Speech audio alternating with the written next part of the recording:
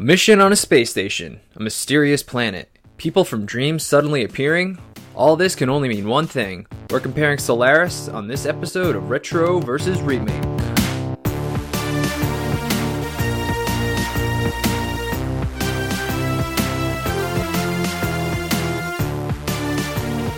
I'm Reggie Parker. And I'm Dan Bulick. Welcome to another episode of Retro vs. Remake. A podcast where we discuss films and their remakes. Join us as we explore the question, should this remake exist? On this episode we're doing Solaris. Let's just dive right in. The original Solaris was made in 1972, starring, and apologize in advance because I am sure I'm going to butcher these names, Donatas Banionis, Natalia Bondarchuk, Yuri Yavey, Anatoly Solzhenitsyn, and Sas Sargian. Directed by Andrei Tarkovsky. Screenplay by Andrei Tarkovsky and Frederick Gorenstein. Music by Eduard Artemyev. Okay. Solaris 2002, starring George Clooney, Natasha McElhone, Jeremy Davies, Viola Davis, and Ulrich Tucker. Directed by Steven Soderbergh. Screenplay by Steven Soderbergh. Music by Cliff Martinez. Both of these movies are based on the 1961 novel by Stanislaw Lem. There we go. I made it through all the names. Okay, Reggie, what are your first experiences with either film? I never heard of either of these films until you said we should watch them. So this is... You're welcome. Yeah, this is my first run through. I had heard of the remake. I think I read about it in a review in Rolling Stone magazine or something. And I think I checked it out when it was on HBO, but like not the whole thing, and I kind of had it on the background and I didn't finish it. So that was my only experience with either film until watching both for this podcast.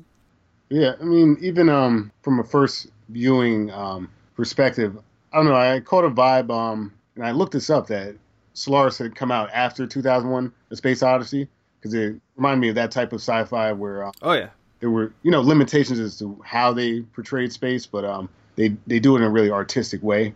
I picked that up pretty early from that first film. I feel like I'm going to be making a lot of comparisons to the original to 2001, so I'm glad I'm not the only one that definitely picked up on that. All right, before we do our comparison, let's get into the synopsis here. Yeah, for sure. Events have occurred at the space station surrounding the mysterious planet Solaris. Chris Kelvin has been sent to investigate the three-person crew aboard. When he arrives, he learns that his friend and crew member, Jabarian, has committed suicide. The other two crew members act odd and won't tell Chris what's been happening.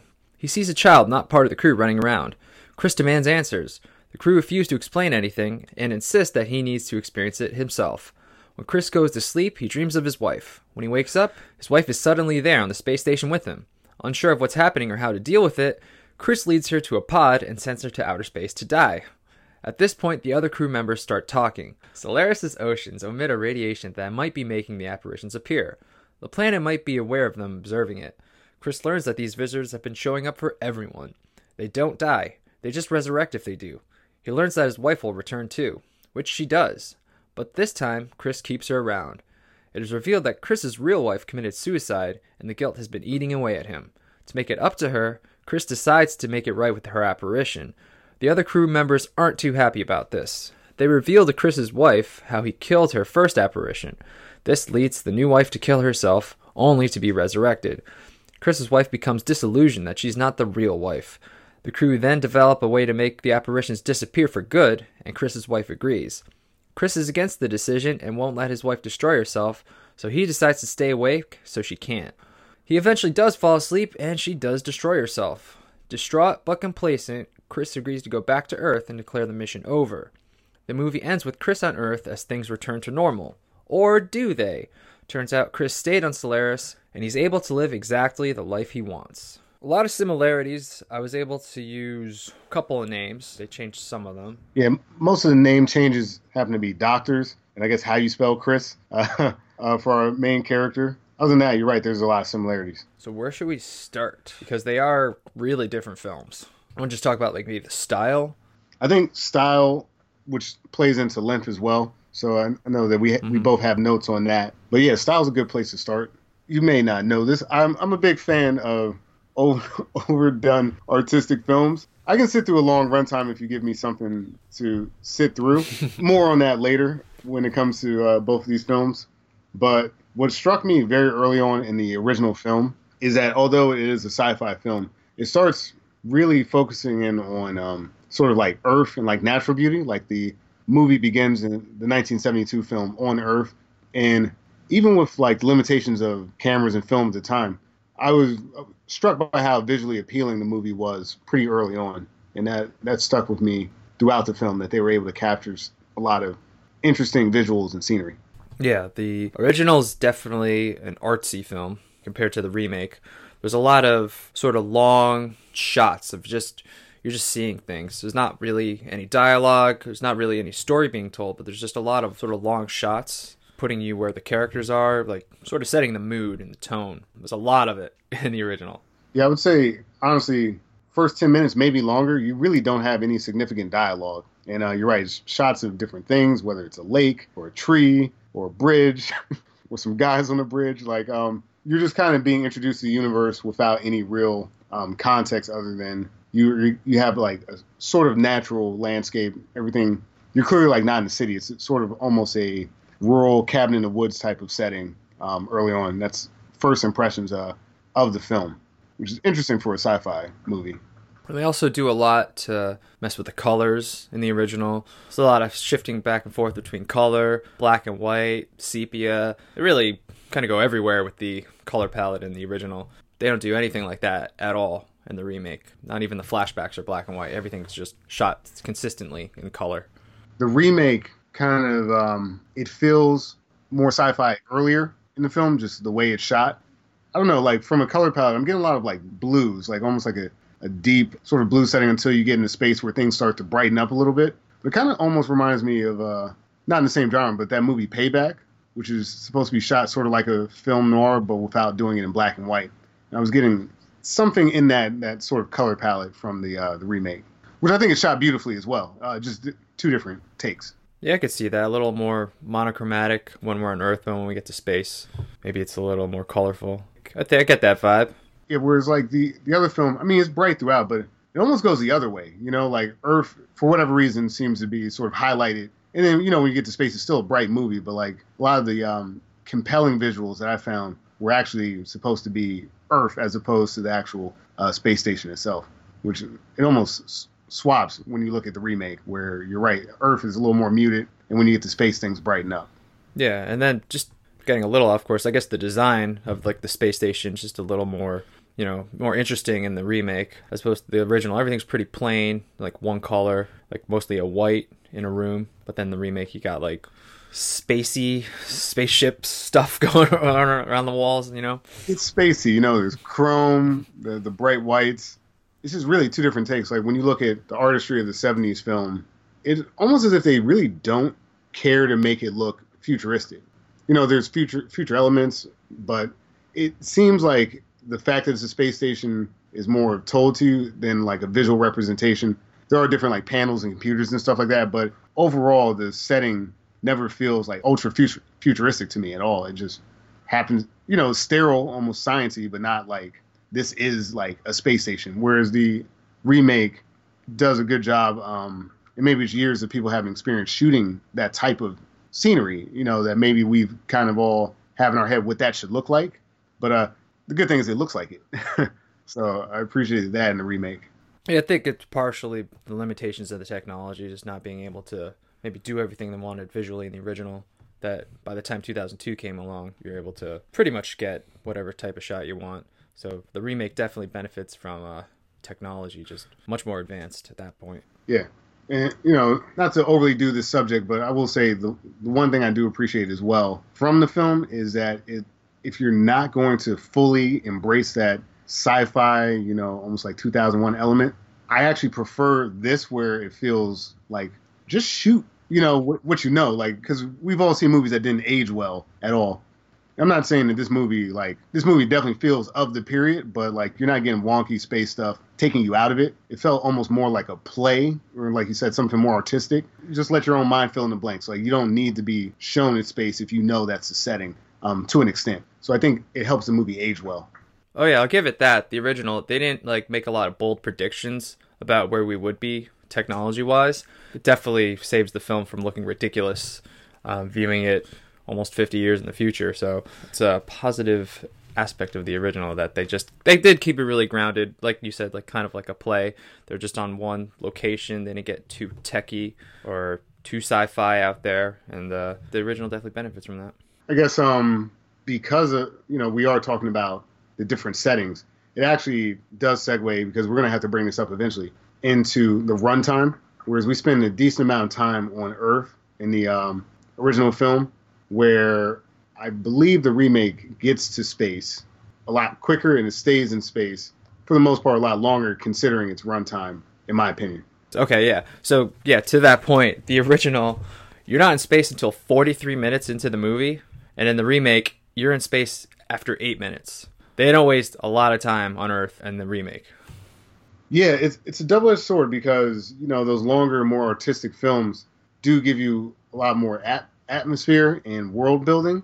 Personally, I kind of like the way that they frame the Solaris conversation. We get a look at Chris's family before we get to space. We get a look at, sort of his just general demeanor in these times before he actually makes that big trip. Some of it, for sure, can go. There's a lot of exposition that doesn't need to be there. And, again, I'm not going to get into characters just yet, because I think we'll get there. But I like that he interacts with people, and I like the setup a little bit more in the original, whereas in the remake, you still have the setup. It's kind of contracted.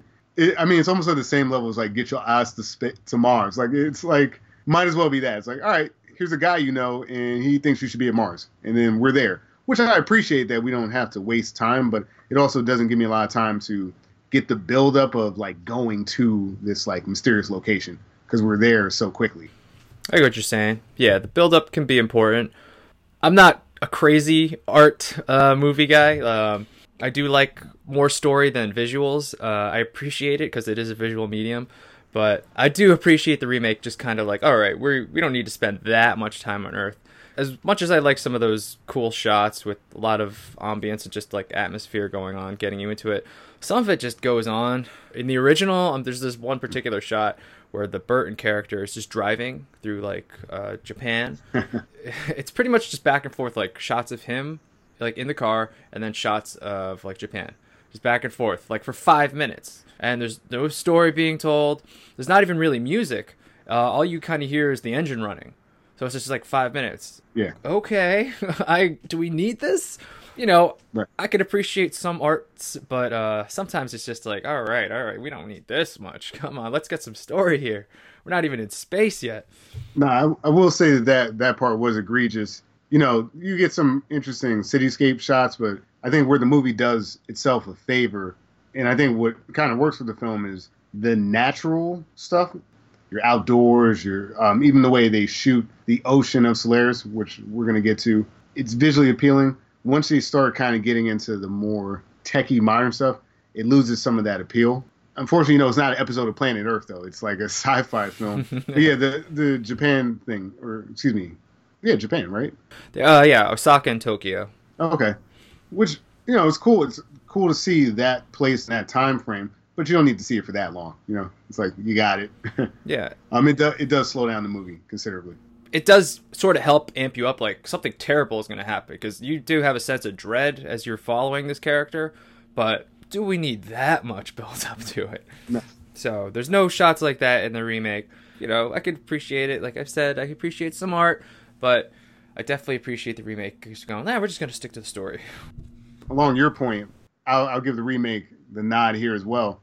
Going to space felt like going to space in the remake. Whereas, like, in the original, he's just kind of, like, sitting there, and, like, the screen's, like, making colors, and he's like, hey, when are we getting to space? Like, you're already there. It's like, oh, cool. Like, you don't get a rocket feeling or anything. It's just kind of, like, more staring into the camera with colors, and then it's like, you're there. Again, I think it's limitations with the technology. They couldn't exactly get the shot they want. And of course. It would have been a lot cooler if they did, like, a long shot of him going to space, building that tension instead of the guy in a car in Japan. That would have been interesting. There's a lot of times where we want to, personally, I feel like, okay, I'll make an excuse for the timeline. But then you can't quite do that, because if you look at something like 2001: A Space Odyssey, which came out years before there's ways around that. There's ways to work around that. So I do appreciate that if you're not going to employ those methods, to just do what they did and just like accept that we're in these set pieces without having to physically show you. But it does take away from the film when you know that there's scenes that still hold up from like that Kubrick film, and there's ways to make it look like you're going to space even in 1972. Yeah, that's true. I didn't say this in the synopsis, but I should also mention this is our first foreign film that had an American remake. So I don't know the Russian cinema and like where they were technology-wise. Right. But I guess like for what they had, I'm assuming they didn't have access to what Stanley Kubrick had, So I think for what they had, it worked well enough. Yeah. They didn't try to do something where it just looked like paper plates on a string, Thank God they didn't do that. They might have copped out and like, okay, just shoot the guy's face and have colors flashing, which, not great, but better than all the other alternatives at the time. It keeps the film grounded in the sort of psychological. It's a psychological focuses on the human characters and like what they're going through at the time. So yeah, which I think is the big strength of this film. I think that, man, we're gonna have to dive in this pretty quickly. We may have to talk about the two Chris's, because I think the way that the original film tackles the idea of Chris and what the twist that we learn when we get to Solaris. Essentially people are on Solaris and they're seeing things from their past before we really get into a character breakdown. They're seeing things from their past. And the way the original film deals with that, I think keeps it more philosophical in the sense that, yes, it is about the one character, but I think it's asking a bigger question about like humanity. Whereas the second film, to me, I think the remake sort of gets more into like the interpersonal relationships. And it's two different ways to attack the same subject matter. I just found that maybe it's the longer runtime, maybe it's some of the questions that they were asking in that time period. It felt to me more of a broad examination of like the human psyche, as opposed to Clooney, who's a great actor, getting more into the one-on-one relationships with people. What's your feeling about the two Chris's, I guess, starting with the original? Well, just to go back to your point there, yeah, I agree with that, definitely. It definitely felt more personal in the remake. Mm-hmm. They focused a lot more on the relationship he had with his wife. There's a lot more flashbacks in the remake. They didn't focus too much on what the consequences would mean for all of humanity. They definitely kept it, I guess, smaller in scope. In the original, they didn't give you too much of the past. They gave you these flashbacks, but it wasn't spelled out as obviously as it was in the remake. Like the remake, you'd actually see like full scenes of them interacting. In the original, you just, like we said, you just get images with some music over it. You see some, happy faces, sad faces. You just get some characters emoting with their faces. It's up to the viewer more to interpret what happened in their past. I mean, you eventually find out, like in both movies, that the wife did commit suicide. But yeah, George Clooney's definitely emoting more. It's more of a personal story in the remake. I didn't mind it so much in the remake. I thought it was fine. But I guess, I don't know. I don't really know how to tackle on the Chris in the original. Maybe because it's hard, because you're reading the subtitles the whole time, and it's hard to like see that you're not looking at their faces and just like exactly what their emotions are. So he didn't seem as emotionally impacted as George Clooney did. I don't know. It's weird. Maybe you take it for a minute. Yeah, no, I'll take it. I guess just to kind of keep it in along almost like the synopsis aspect of what we do. I find it compelling in both films that the Chris's are psychologists. They're going in not necessarily as astronauts per se, but as people that are going there, I guess, presumably to sort of evaluate what's going on from the perspective of the psyche of the astronauts up there. It's a nice touch.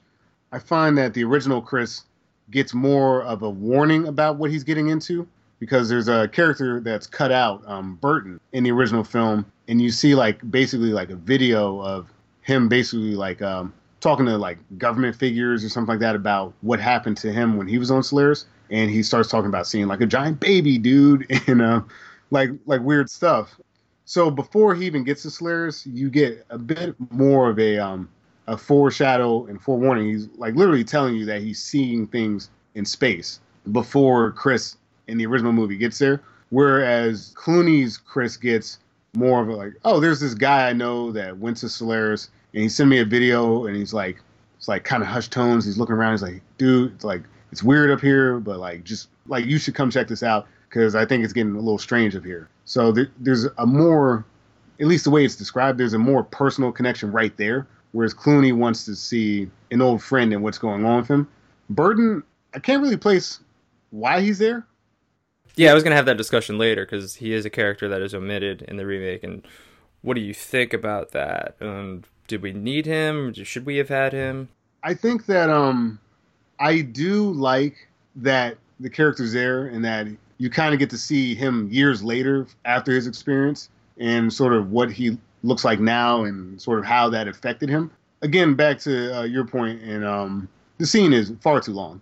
You know, that happens quite a bit in the original film. Where it's like, all right, we got it. You saw something weird. We don't need to see it for like 20 minutes. You know, you having like a deposition, basically. The remake, I do think that if you would have given that scene maybe another minute or so, maybe if the guy was trying to like do more of a, I can't explain what's going on, but like this type of thing. I forget.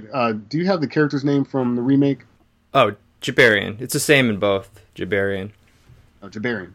So, you know, Burton, I like that he's used as a plot device to tell the story. I think it goes on too long. You know, with Clooney, again, his friend Jabarian is in this video and he's telling him about, you know, what's going on in space. I think that scene could have used a little bit more breathing room. They could have sort of expanded on what was going on instead of letting you figure out the entire story in space. Because at this point, you don't really, you know, Clooney cares about Jabarian, but you don't. So maybe spending a little more time with that would flesh out that character and make him more meaningful. It's a smart cut in the remake. You don't really need a Burton, but I also think they needed to spend more time fleshing out what was going on before he got to Solaris. 8 minutes in, you're already kind of just jumping into the shit, and you haven't really had time to care yet. Depends on, you know, what you're looking for in a movie. Yeah, if you like that build-up that you were talking about, the Burton character definitely helps, you know, sort of paints a picture in your head, like, what is he seeing? Like, I don't understand. And you have that anticipation starting to build up, because, like, I want to see it. Is there really a giant naked baby? This is a weird place. Yeah. But, like you said, it definitely goes on for too long. Maybe they could have had, like, a Burton-like character. Maybe just, like, I like what you said, like, because you see him in the video giving that deposition, and then it looks like he's aged like 20 years. He's like more gaunt. He's bald now, and maybe it would have been cool to like see somebody that was like that looked really like in their prime, and then all of a sudden they're like in like an asylum or something. Like being on the Solaris really messed them up, and that could have been a nice little build up in the remake. That would have been cool, and yeah, maybe expanding on the relationship with Jabarian would have also been cool. These are things that would have probably enhanced the remake, but ultimately I think it's fine that they cut the Burton character in that whole, because again, it was one of those early sci-fi movies, so I felt like they needed to over-explain everything, so that when things started to happen, the audience wouldn't be like, what? Again, you know, kind of rehashing a bit. I like what Burton did, but you don't need him. You don't need him driving around Japan for 5 minutes. I mean, I will never forgive the original for that. You do not need that, especially considering he's not actually that important of a character beyond that scene of him just saying, this is what happened to me. Like, after that, there's no real other reason that he's there. So he's a bit of a superfluous character. You don't really need him. And to me, he falls in the category of plot device. And, you know, sometimes that feels a bit lazy. Like you said, the original film has certain limitations, and, you know, not everyone kind of gets sci-fi necessarily in that time period. The genre has expanded. It's, again, I find that a lot with both these films. There's like this double-edged sword. There's the going on too long versus the going on maybe a bit too short. I think both films handle themselves well in a lot of spaces, but I think that there's weaknesses on both sides of that coin. Did you finish your discussion of the Chris's? We kind of went off and talked about Burton there for a minute. Did you want to get back into the portrayal of Chris? Yeah, we can definitely get back into the Chris's. With the original Chris, he's more of a silent protagonist. You know, you can see how things are affecting him in the face, but he's not talking necessarily that much considering the runtime. He's a bit more brooding, and, you know, he wears it on his not even wears it on his face. He just seems like kind of like in a haze, which I think helps because, you know, when you're being affected like that, like you can't trust what's going on. You don't know what's going on. I could see that happening. Feels like to me he's having like a bit more of a breakdown than the Clooney character, whereas Clooney feels, because he is a great actor, he just feels more emotive. He's interacting with people in a way that, and again, maybe it's a language barrier, maybe that's part of it, but I feel Clooney more as an individual and as a character as opposed to just like someone that like things are happening to. I think it's easier to follow the Clooney character because they, like I said, they show you more of the flashbacks, so his motivations are more clear.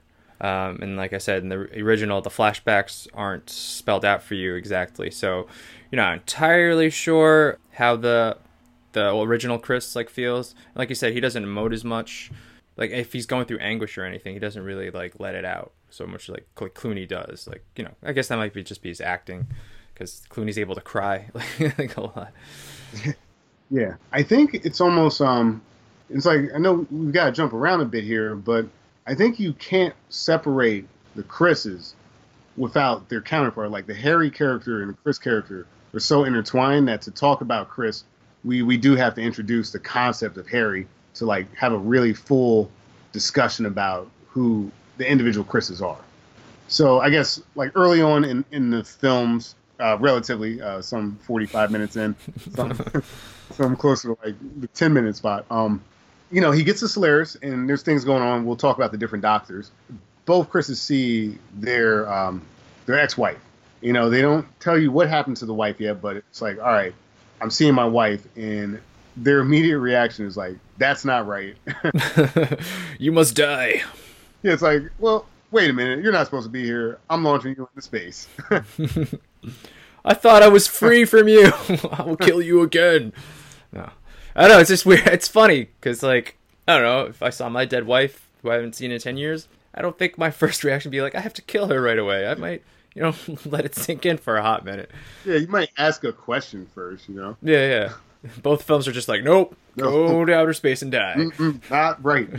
I prefer the launch in the first film to the second one because it's so ridiculously dangerous. He just like lights off a rocket in a room. And he's like, he's on fire. He's literally on fire. He's so desperate to get rid of her. He's not even making sure he's a safe distance from the rocket. He's right there where the engines are burning, almost lights on fire. He just wants to get rid of her so bad. It's that classic like movie moment where like you're putting someone in like a trap or something. It's like, nah, a little bit further. Keep walking. Right in there. Yeah. And actually that moment in the first film actually gets to play to a bit of a laugh, at least for me. I thought when the guy was like, next time just step out of the room before you launch the rocket. like, dude, you don't have to freak out so much. I found that the visceral nature of the way he reacted, how extreme it was, I felt that played well into the drama for the first film. Because he's completely freaked out to the point that, like, he almost kills himself in the attempt to rid himself of, at this point, I guess, what he can only assume is like an apparition. And it freaks him out so much. And I think it plays well into the drama of the first film. Whereas Clooney just kind of like smoothly, like, boop. Like, it's just like a little space boop. It's just like, hey, get in this secret pod and see ya. Because I knew what happened in the original film, I kind of got the point of the second film. But like without a real explanation, it just felt like it's a little odd that he just like so casually like pushed her into space. It didn't feel like as necessary because of how like nonchalant it happens. But you know, I don't know. You may have had a different interpretation of that. I guess it was more emotional in the remake because in their space pod they had windows and they were able to see each other. Yeah, they're both crying. And then the original, it's just like a regular rocket. There's no windows or anything. I think maybe you hear Harry screaming, maybe a little bit. I think so. The original Chris is a little bit colder, so he's just like, yeah, I'm fine with it. But like you said, without regards to his own safety, I don't know, he doesn't think things all the way through, maybe. But yeah, I think it was just a little more emotional in the remake, just because they're both like, you know, she's got her hand on the glass, like, what are you doing to me? You're gonna kill me. In the original, like, he didn't, like, did he send her to the rocket right away, or did he spend a little time with her? I felt like maybe just a little more time. A little more time. I think that's just the way that film kind of works, that you spend a lot more time with different sort of plot points. There's an escalation. It's like they're having like a bit of a casual conversation. Mm-hmm. He's like, yeah, you know, we should get out of here, you know? Yeah. And And Let's then, get some fresh air. Why don't you suit up? Yeah. yeah, yeah. And it's like, nope, rocket time. Clooney's just like right away, like, nah, this ain't it, Chief. Like, I'm not dealing with this. But you're right. There is that more emotion of seeing the apparition or the visitor. I think in that film they're visitors, and I think in the original they're guests, something like that. Something like that. I don't remember the exact thing, but yeah, pretty much, yeah, the same thing. Yeah. So seeing Clooney get rid of his visitor, there's a little bit more, like you said, emotion to it, as opposed to sort of my take on the original was just like it was such a mind fuck that he just like it was almost like a break right there, like early signs of him sort of cracking, because that is not a rational way to handle that situation. Whereas like Clooney's, same effect, you got rid of the visitor, but like he still has a handle on things. Like he's seemingly thinking rationally, and he knows that like that's not his wife, but he's not going to put himself in danger to remove that situation for himself. And they give you a little more of the backstory right before that scene too in the remake, because he's having the dream. I think it's maybe of the first meeting, first time they met. They have the witty banter, and it's like one of those like love at first sight kind of moments where they're just like immediately attracted to each other, and they're just dreaming about it. And I don't think the original really does anything like that. I definitely don't think there's any flashbacks with any dialogue in the original, right? Nah. I think it's all just visuals, yeah? Yeah, nothing like significant. If there is dialogue, it's usually them sort of talking in the present about the past. But there's no like flashbacks to show you like any past connection that these two people had. Because like you could figure out the Chris Rhea relationship. That's the girl's name in the remake. You could figure that out pretty quickly because they give you a lot of scenes with them together. But the relationship isn't so clear in the original because you don't get any dialogue in their flashbacks. They just kind of exist. Like, that's my wife because that's my wife. Yeah. A lot of the world building in the original happens on the space station. In the remake, it's a blend of both. I think the flashback scenes are really strong in the remake. Man, we may be getting into this already. I think that the way they interact, one with Clooney having more of the flashbacks, and you can see more of the dissatisfaction with their relationship, paired with the idea of Harry versus Rhea. Their interpretation of what they are is it's different. It's slightly different between the two films. Yeah. Whereas, in my opinion, Harry feels like she's a human. Like she says it a few times throughout the film. We know she's not because the science is actually a little bit more explained in the original, but also nonsensical. That she's neutrinos. Neutrinos, yeah. Neutrinos, yeah. It's unstable. If she's not around you, she'll just like fall apart. It's unstable. Harry feels like she's a human in the original film. Like she has her own agency, and although she is made from his memories more or less, which is true across both films, which makes here comes all the artsy shit. Which makes her feel like incomplete. Like she's one side of Harry, the side that he wants to remember, or the side that he can remember, which obviously doesn't make her fully human, but she does seem to think at least that she has her own autonomy. There's even a scene, where they're both like talking and looking at like classical paintings and stuff like that, and then they like quite literally like start floating, almost like they've reached some sort of like enlightenment. So she feels like a human, whereas Rhea, to me, the way that she talks, she's like, she knows she's not human. She knows that no matter what happens, she'll never truly be human. I think that slight distinction, I mean, depending on who you're asking, could be a major difference. I think that little subtle difference makes the makes the Chris character completely different, in my opinion, in terms of how they're handling that situation. Clooney almost feels a little more selfish, in my opinion, because he wants what he wants, and Rhea is basically saying that I'm not human. I'll never be human.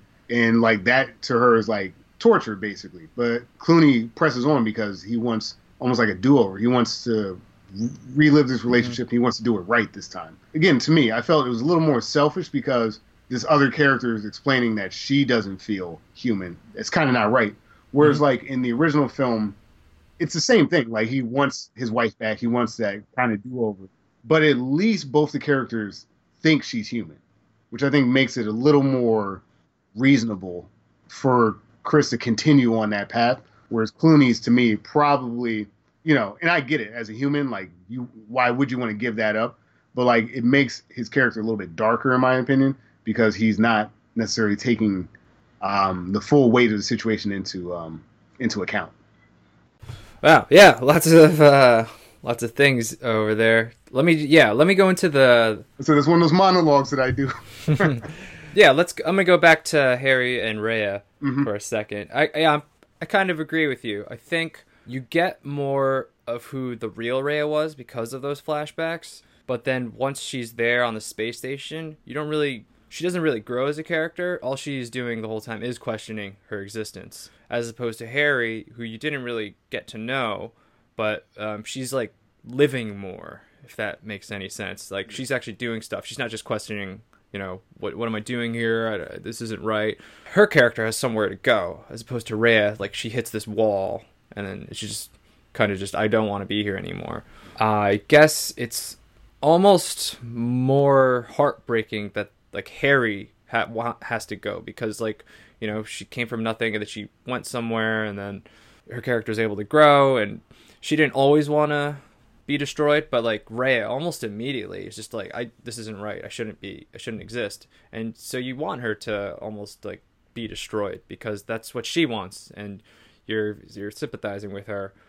Yeah, Harry's not doing that the whole time. She's living life. I think obviously that's you have more time in the original. She has more stuff to do. Sure. But I think that was one thing in the remake. I was like, I wish they just let Rhea have a little more fun. Made it I don't know, just like a joyous occasion that like she's actually back and like give us hope as an audience that like maybe things will work out for the two of them. And then make us root for them. But we never really get there because almost immediately she's like, this is wrong. Again, I think you're right. Length kind of comes back into play here. Whereas like Harry is originally more of a blank slate. Like you don't know much about her. You never really know much about the original Harry either, other than the fact that like she kills herself. She wasn't completely happy with the relationship. It's almost like that 500 Days of Summer sort of twist at the end, where it's like, oh, all the stuff I thought was cool was actually terrible, and my wife like killed herself. But because you never really know much about the original Harry, and this new Harry sort of starts like, she does start almost like childlike in the sense that like she doesn't know what she is, we don't know what she is, and she's learning about herself day by day or like hour by hour on the station to the point where it's basically Harry 2.0. Like the original tendencies still come in because he does remember that Chris remembers that Harry was unhappy, but like this Harry is fighting with that element. Whereas like Rhea knows what's up kind of almost immediately, like you said.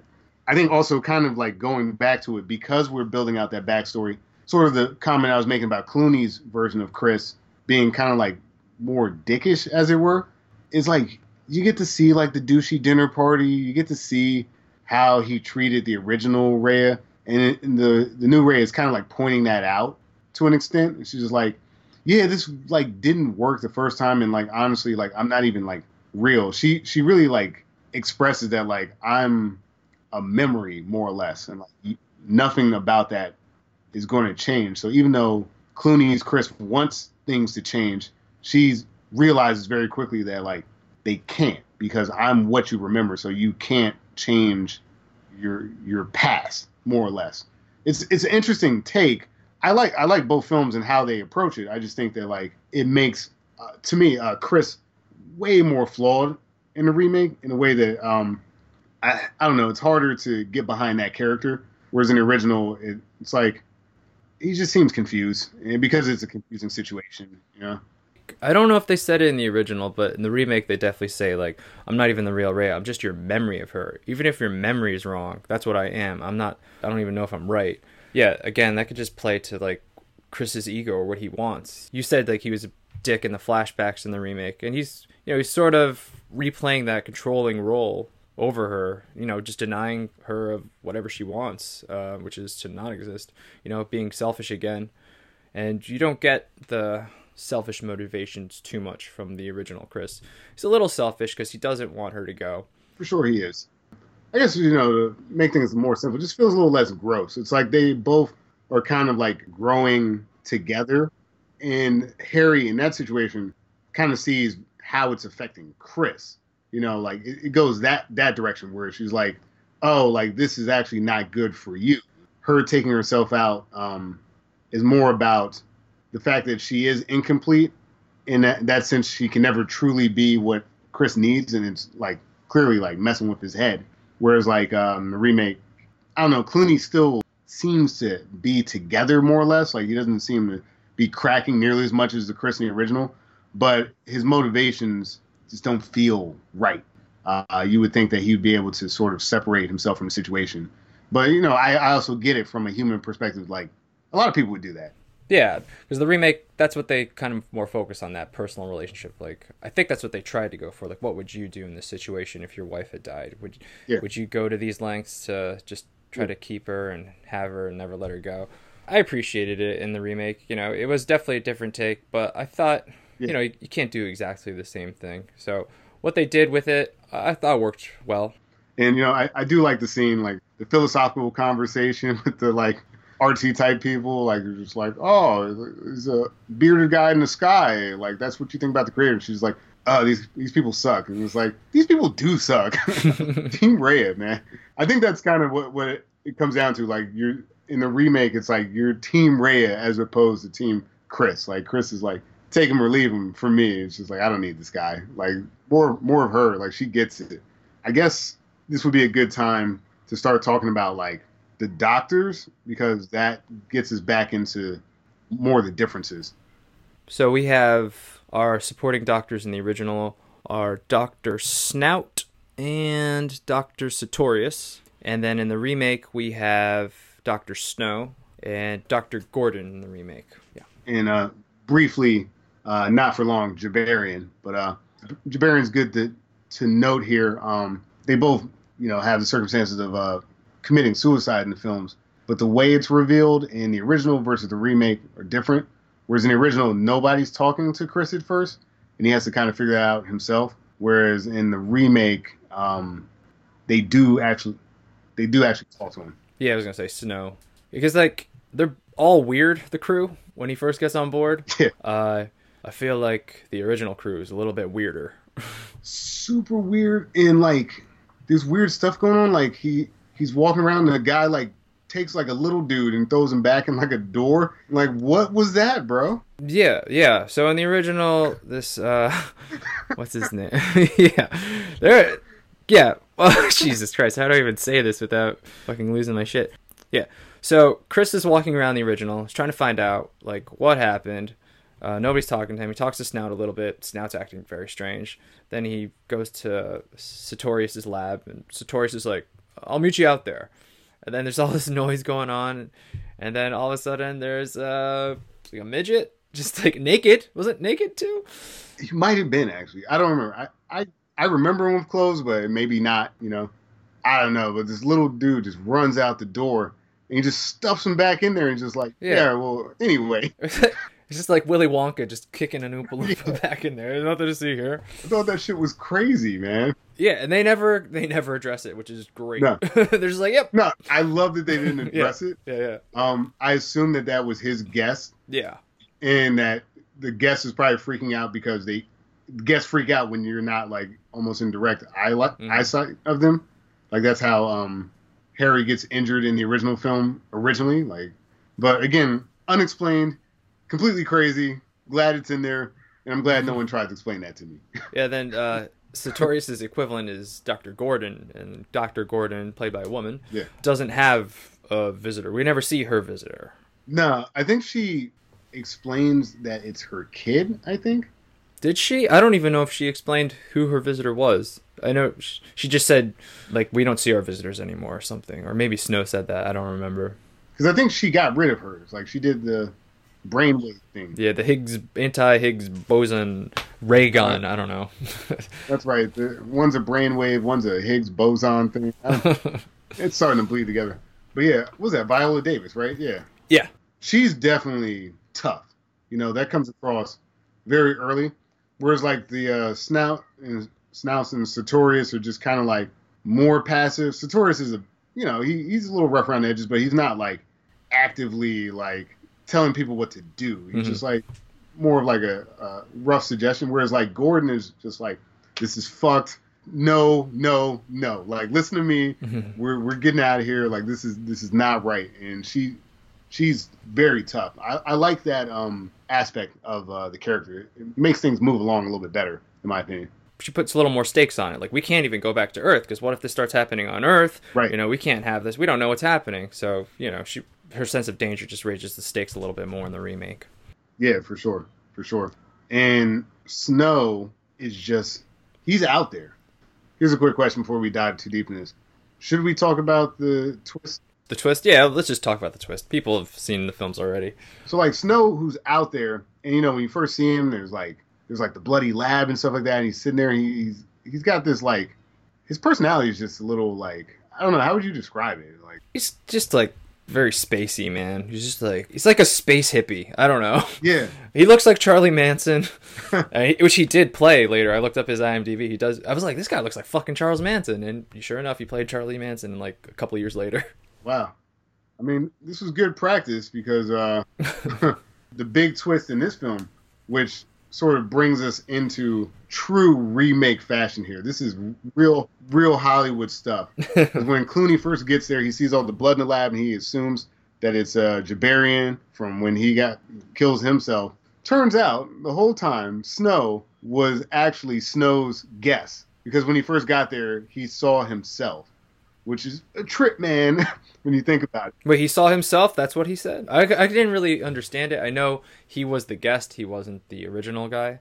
But that's what happened? He saw himself? Well, like, Snow that they were talking to the whole time was the guest. Yeah, I know that. I picked up on that. But was the guest that he saw himself, or was it his brother? I wasn't sure. Because the guest who's deceiving us as Snow, he says, oh, it was my brother, the guest. And then I wasn't sure. I didn't get a good look at the body. Was it the same actor that was the body? I couldn't really see. I think it was. It's kind of weird that we have to ask the question, you know? Spoiler alert, it's a bad twist. It was unnecessary. Yeah, it's not a great twist. It actually hurts the movie quite a bit. Yeah, I know, because if he sees himself, it makes a little more sense, but that's also weird. Can the guest be yourself? I didn't even think of that. But, like, it made me really confused, because if it wasn't his exact doppelganger, then why didn't Dr. Gordon notice, like, oh, Snow looks completely different than he did when we boarded the ship? Like, wouldn't Gordon know that that's not the real Snow? Unless it is his twin or something. It was unnecessary. It didn't really drive the plot forward. It didn't even raise the stakes. It was just like, yeah, I killed him, so you're going to leave now, right? Yep, we are going to leave. It was good to know that you were really the apparition, the visitor. And it didn't change anything. It could have been the same guy. And the story would have moved forward. Maybe ended a little earlier, because we wouldn't have had to sit there for a minute figuring out this twist. Yeah. The fact that, like, the movie ultimately ends with a twist in both films anyway. Yeah. The twist before the twist. That's too much. Chubby Checker couldn't even do that, man. It's too much. That's right. When he did the twist again, it was not the same. It's like, Chubby, we did it. We did it, bro. Nice reference, by the way. Oh, yeah. I'm, like, kind of reading, like, the wiki, and I don't know if it's, like, the original guess, but, like, at some point, Snow dreamed up a replica of himself. So it did look exactly like him, is what you're saying? Yes. Okay. Yeah. All right. I didn't know that. Well, hey, when you're blue and in the ceiling, like, it's hard to say, bro. He was all, like, dead and in the ceiling. That's where his body was hidden the whole time. And I guess the replica was kind of saying, like, he was defending himself. Yeah, he said because he was going to kill me, so I acted first. It was self-defense, man. Because he didn't want any action against him from the other two. Which is fair, because, I mean, these guys are launching replicas into space. You know? If you're a being and you feel sentient, self-defense makes sense there. It's, like you said, it's an unnecessary twist. And then also, I guess they kind of raise the stakes. So he's like, actually, every time you use your little boson ray, you're wasting fuel. Which is like, how did they not know that? Yeah. Like, are they not monitoring that? So, like, basically, I guess Solaris is expanding, like, the planet. Maybe. Because, like, it's not quite an ocean in this film. It's almost more like a gas, almost, like spreading out. Yeah. But apparently it's, like, getting closer. Or maybe they're falling into the orbit and they don't have enough fuel to get away or something like that. Was kind of what's implied. it takes away from the ultimate ending, in my Yeah. opinion, and it just feels too much like Hollywood bullshit. You know? Yeah, they were trying to like stack too many like surprises at the end because this all happens like close to the very end. Very. And they were maybe if the twist happened in the middle of the film, like, oh man, that's not the real guy. He's trying to kill us too. Yeah. You know, then maybe it could maybe escalate things a little bit further. But since it happens at the very end Yeah. and it doesn't really go anywhere, it was unnecessary. Yeah, I think you're right. I think maybe you presented earlier, and I know that like taking down the runtime is part of maybe why it felt like it didn't make sense. Maybe there was like a longer cut. Yeah, if you reveal it towards the middle, there's some fun things that you can do with like Rhea trying to help them figure out the fuel situation. Them trying to come to some sort of solution as opposed to like, maybe we do have enough fuel. Let's try to get out of here. Like that, it just feels unsatisfactory as a conclusion, considering that like we're following like sciences. So it's like, oh, we got a fuel problem. And it's like, well, let's just try to like gun it, basically. Like I felt like maybe the same amount of attention they spent on these guests, these visitors, maybe they would have spent on that situation.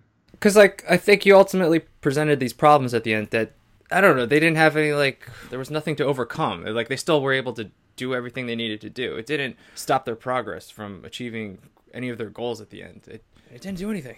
It was like you said, it was a very Hollywood move to do. We have this sci-fi movie. Let's raise some tension needlessly at the very end. Yeah, I didn't like it. I was a replica or a clone the whole time. It's just like, oh, okay. You're also like barely in the film too. Yeah, exactly. He didn't. It's not like he was like sabotaging them the whole time either. You know, he was just a normal guy.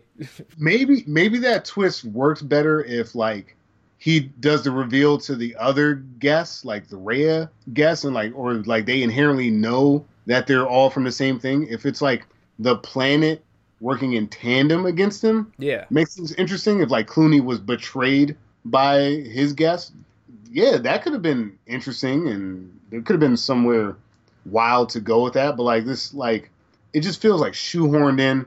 Dude, I'm not the dude you think I am. And also you're kind of screwed now.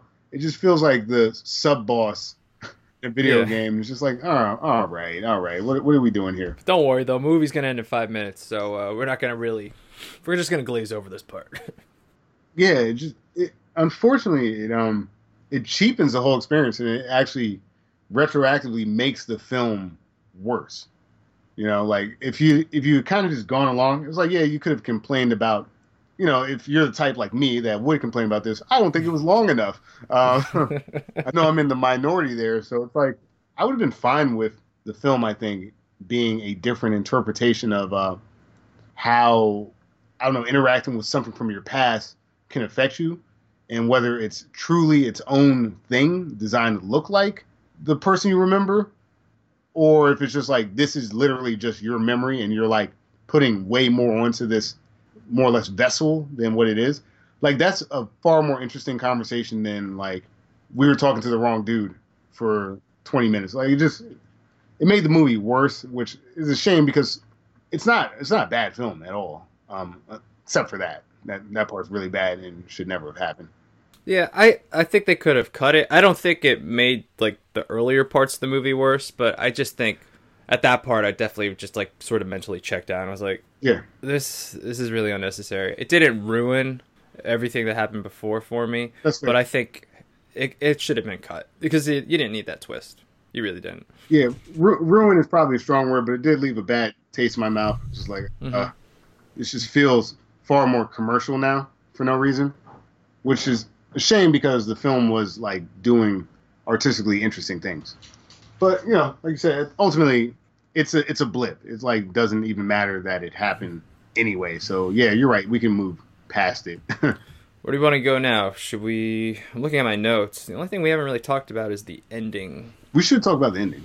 Which if you skip the sub boss and like just remove that and talk about the endings, the real twist, as it were, in both films is that even though Chris seemingly got off of the space station, it turns out he's still on Solaris.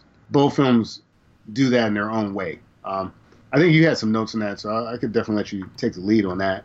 All right, I guess I'll just go into how they reveal it first.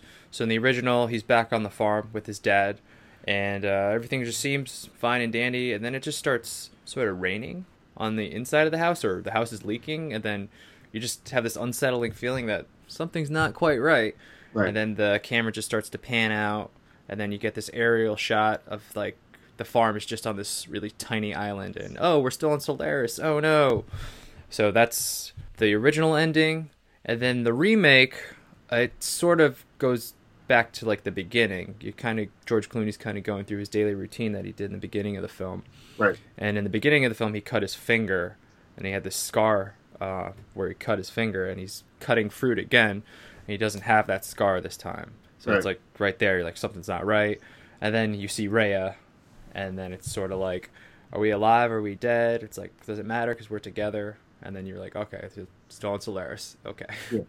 Yeah, she has that line, was basically like you said, it doesn't matter. Like everything that we've done is forgiven. You know, like it doesn't matter anymore because they're living on this weird gaseous like planet thing that fucks with their heads and makes it so that time or nothing really matters. It's interesting. It's like a utopia, but it's a dark utopia in both films.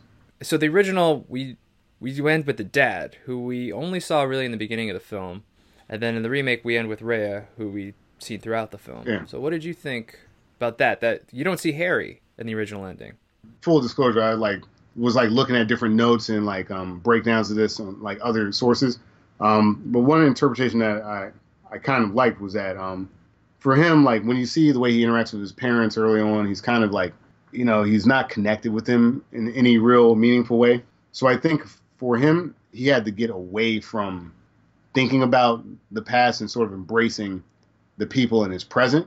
I think it may have been some sort of admission that he needed to get past Harry to like be happy, like truly happy. So like maybe he's embracing like his family, the people that are still around.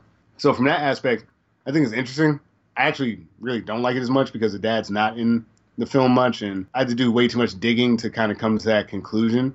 I like that idea that like, okay, the past is the past. Even though I could have the past, I think it's time to move on. So I need to be with the people that exist now. So why didn't he just go back to Earth? Are they unable to go back to the Earth in the original? I think he thinks it's Earth, though. I don't know. Does he think it's Earth, or does he think he's on Solaris? I don't know. Well, maybe he knows he's on Solaris, but like for us as the audience, we're thinking that he's back on Earth. Yeah. You know, because that's where the film started. So maybe they just like got on the planet or something, and he doesn't even know. You think that's kind of the reality? I kind of think that that's what's happening, or maybe to him at this point, he doesn't really care anymore. I think for both of the Chris's, like it doesn't really matter anymore because the planet, for whatever reason, and that's kind of like the sort of the dark, I guess, almost scary part of it is, does it matter? Like, what is planet or whatever's in game? Like, what's the point of it making this like utopia for you? Does it draw something from you, or does it even need a purpose really? Like maybe it is an extension of your psyche, like the things that you want, or you think you want. I don't know. What the hell? So yeah, I was just a little confused about the original's ending, because the most obvious ending would be like, okay, he's gonna be with Harry, because that's the apparition he saw, and that's who he wants to be with. But they completely went 180 with it, and there's no sign of her. So I mean, if that's the reason, because he's learned to move on, but he just doesn't know he's on Solaris, I guess that's an okay ending. Yeah, I didn't pick up on that on my viewing, so I guess there's an issue with it there. And I guess the more human ending is like, I can't let go of the past. Yeah. And that's where you get with the remake. I am going to hold on to this as long as I can, because change sucks, and this is where I was happy, and I want to be there. Yeah. I understand the remake's ending. I like the idea of letting go, if that's what they were going with the original. But then again, I don't know. But I think the remake's ending is more relatable. Yeah, I think so. I think it's definitely more relatable, and it's easier to pick up on like the theme that's sort of happening there. Whereas like the original, it's like perhaps it's that, or perhaps this is his new utopia, where it's like, I don't want to think about that part of past, like Harry or anything like that, because we've been down that road, and I thought I'd be happy there, and it didn't make me happy. You're right. Maybe there could be interpretation where it's like, nah, we're just gonna try this now, this different type of relationship. Or it's like, and again, I mean, there could be different interpretations there, but like, I kind of took it as like he thought he was back, but he truly wasn't. Or maybe if he did finally recognize that he wasn't back, that he just embraced this idea. I guess open to interpretation. That's an interesting way to go with your sci-fi endings, right? Yeah, Just like letting the audience kind of decide, leaving it sort of open-ended. yeah. We've had a few movies where open towards interpretation. Oh yeah, like Inception or something. Yeah, or the end of the original Italian Job, where they're on the Oh, bus. oh yeah, that. A literal cliffhanger. But no, you're right. The remake is more relatable. The ending makes a little bit more sense. A little more closure maybe in the remake's ending. Yeah, it does give you that Inception vibe of like, you know what, man? Why am I fighting this? Yeah. You know, whether it's real or it's not, it's real to me. This is a happier place for me than the reality of the world, where it's like things don't go my way in the real world. The people that you love can be taken from you, or they'll take themselves away from you. So I guess you have more control here. In either scenario, it almost gets that like philosophical question of like, is that a good thing? Is like ultimately, is this a good ending, or is this like terrifying? You know, like Right, because it's not real. You know, Right. we can't all physically touch it or something, right? Yeah. right. But you know, when you're messing with these themes of like what is real in the first place, like maybe it's not so bad. You know, like Yeah. you couldn't tell anyway. So what does it matter if this is really your life, or if it's a life that you wanted or you think you want? Like that's probably good enough. I don't know. I think I get more of that with the remake though, because he knows the wife is dead at that point, and it's like he technically knows it isn't her. You know, he's able to be okay with that, right? Because even though she's really dead, but she's still real, like present in front of him. I think the remake maybe tackles that a little bit more, because the way the original ends, like he's just on that farm with his dad, and yeah, he was really there. This isn't some mind-bending reality. There's no way. It's not like he can't be on the farm with his dad, right? He could still do that. He can't be with his dead wife. I guess they don't make you think too outside the realm of possibilities in that ending, right? Because it's impossible to be with your dead wife. Right. But if you could, would you? I kind of like that. I guess I'm just drawn to that a little bit more. Yeah, yeah. I like that aspect of it. If you're interpreting it that way, I think they're both perfectly fine endings. Perhaps you know, through our discussions, perhaps I've been too hard on Clooney's character, because like being in that particular situation, I think a lot of people would make the choices that he makes throughout the film, especially considering, like you said, with the flashbacks and seeing the way he you know, interacted with his wife and the guest version of his wife. I think if you're talking like pure ethics, probably not the best behavior, but then at the same time, he's a human being and human beings are flawed, and that's probably what most people would do if we wanted to be honest with ourselves. So like towards the end, like I don't hate him embracing it. You know, perhaps the planet has more malicious ideas of what to do with them, or maybe like they feed off of like essentially making you go crazy or something like that. You know, it's a nice planet, Reggie. It feeds off of happiness. It feeds off of happiness. If you're happy, it gets full. Isn't that a nice little... Well, that one guy died, you know. Yeah. But then again, like that was a planet potentially protecting herself. Like I don't know. There's a really cool sci-fi element of like, is this a bad thing? You know, I really don't have that answer. Right. Yeah. Some people would say no, if it's not like real, like it's not good enough. But it's like it might be. You know, like perhaps the planet in its own way is like that's its version of it, like enlightenment. Hey, dude, like you don't have to suffer if you don't want to. It's definitely one of those situations. Like I don't know how I'd react until I'm actually in that situation. It's a head scratcher. Makes you think. Definitely a head scratcher. And honestly, after having this conversation with you, you've actually you've changed my mind a bit about the remake. And I think it may have gone the other way for you with the original. Well, should we get into the verdict before tell you how I feel about the original? Yeah, let's do the verdict before we do the happy like freeze frame. Hey man, you know, we learned a lot today. Hope you did too, everybody listening. Okay. All right, so it's judgment time, Reggie. Let's start with you. Solaris, should they have done this remake? My original take was, I mean, it was good enough. Like, wasn't really like sold on it. I felt that there were elements of it that got a little modern Hollywood that I was like, ah, this is a remake doing that remake thing again. But then, talking about it a little bit more, it's like, it's really just another interpretation of the potential effects of that type of situation. Like, psychologically, what would happen if you were sort of stranded somewhere and things from your past started coming around.